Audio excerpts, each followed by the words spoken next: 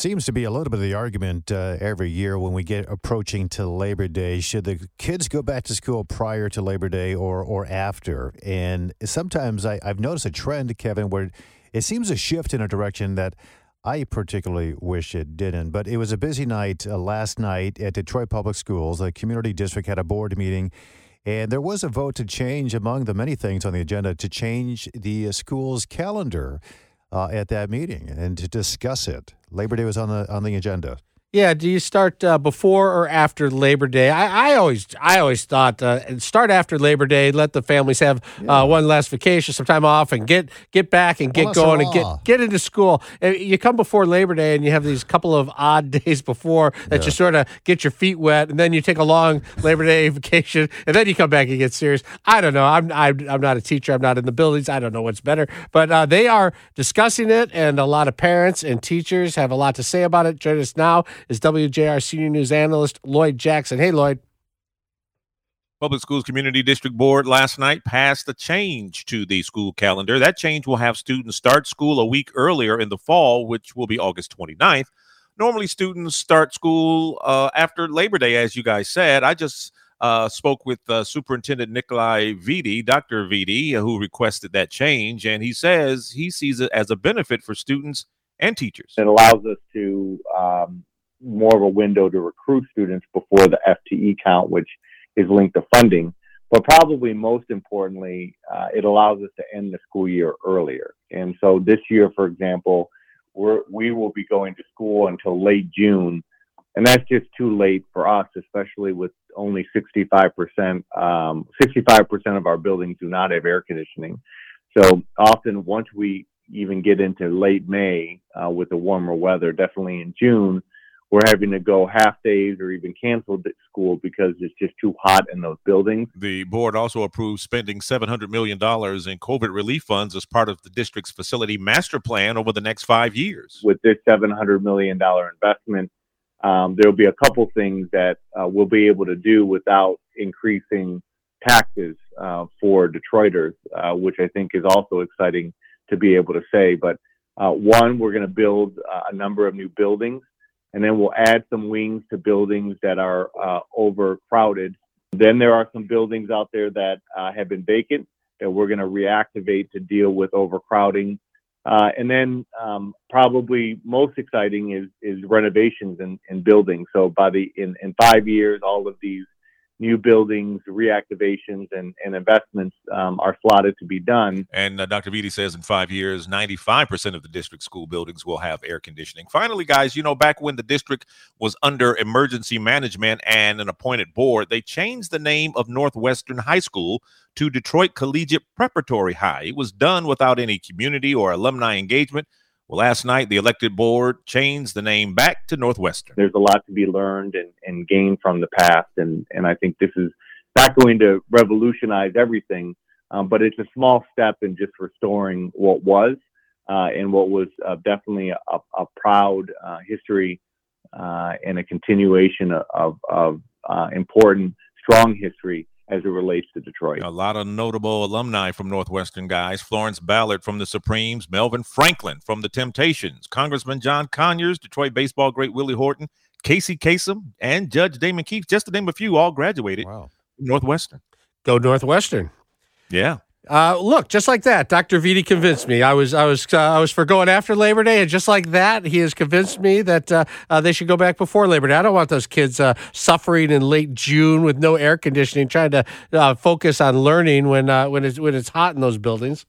Yeah, and he says, it gives them time on the front end to build up the enrollment, and so they will have the numbers that they need when it comes time for count day, when they which is what's based on the funding. Their funding is based on how many students are in school on count day. And so they want to really get that enrollment up to get that done. Let me tell you another thing, guys. I haven't covered a school board meeting in Detroit in probably 20 years. And I used to go to the school board meetings all the time and cover those. That was, one of my beats at the time when I got to WJR. And it was crazy during those times. And people were getting carried out, the security guards carrying people out. Last night, it was the most peaceful I didn't know where I was at first. I mean, it was so peaceful. It was so. Were you in a yoga class? What happened? I thought I was. It was so orderly and peaceful, and everybody was so cordial. And when people got up to speak for the public speaking part, they had a big clock on the screen. You have 3 minutes, and that clock starts counting down when you start speaking. And when the clock gets down to 0, your mic is cut off. Yeah. And nobody got upset. They just turned around and sat down. And I think that's true. I think you're right about that, because I do remember the same thing about 20 years ago. And school board meetings, I didn't expect it when I first started doing these things, but they were pretty rambunctious. A lot of opinion, a lot of anger. It's not a new phenomenon. I know we talk more about it now, I think, in the media. About it, but I do think there is a lot of civility that still exists in these meetings, and maybe even more so now. Well, if you feel heard, you're going to be more cordial, and I think Dr. Vidi's done a good job of allowing parents and teachers, for that matter, an opportunity to come to him and tell them what their concerns are, and if you feel heard, that's what you want. And when these people got up and spoke, not only the people live at the meeting spoke, but there were also people on Zoom that got a chance to speak as well. And once all of the public comment was done, Vidi had, written down all the questions, and he answered each and every one of the questions that people had asked in that audience. And that's the key. And the answers he didn't have, he said, "I'll get them to you by the end of the night." It's respect. When you shut off somebody's mic before their allotted time expires, or you're saying you cannot challenge me, there's that, you're adding fuel to the fire. And I think that Dr. Vidi does a good job at settling things down. I do have one question, and this is, you talked about a little bit about what Dr. Vidi had highlighted. One of the reasons why he wanted to start the school year earlier was to kind of build up the enrollment for Count Day. What does that mean specifically? Are there not a lot of kids who on the first day of school are there, and then it starts building up the number of students who are in class over the next month or two? Well, like the Count Day is not usually, like the first week of school. It usually is several weeks later, but it just gives him. He just says it just gives them some extra time to get people, in and to do their recruitment, to recruit kids and to get them in. He says because before the pandemic, they had a certain amount. The pandemic has caused them to lose a lot, which means they're losing funding. But he said with the governor's budget, she's trying to make it whereas, the students in the Detroit public school community district get more money per pupil, kind of matching up with what's going on in the suburban areas. And he says it's really important to make sure they get the students in so they can, keep up what they're doing right now with the plan with the facilities plan. That's $700 million. That's COVID money. They're also using COVID money for summer school this year, doing some extra programs during summer school that won't be there next year because that funding will be gone. And unless they get extra funding from the state and get that enrollment up, some of the programs, in summer school won't be there next year. Well, that Count Day is so crucial because that's how your budget is decided.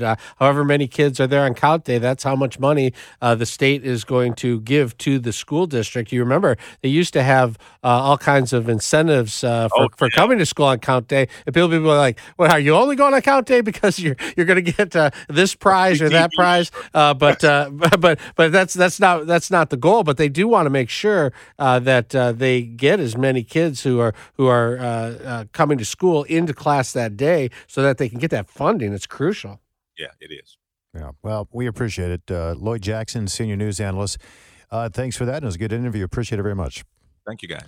Yeah, we're going to check in with Fox News at the bottom of the hour. And what do you think, real quick, Kevin, about this? $700 million, that's COVID money. But Dr. Vidi there was saying that a lot of the money is going to be used for buildings and for even some of these abandoned buildings. They're going to get those back online and start using that for education.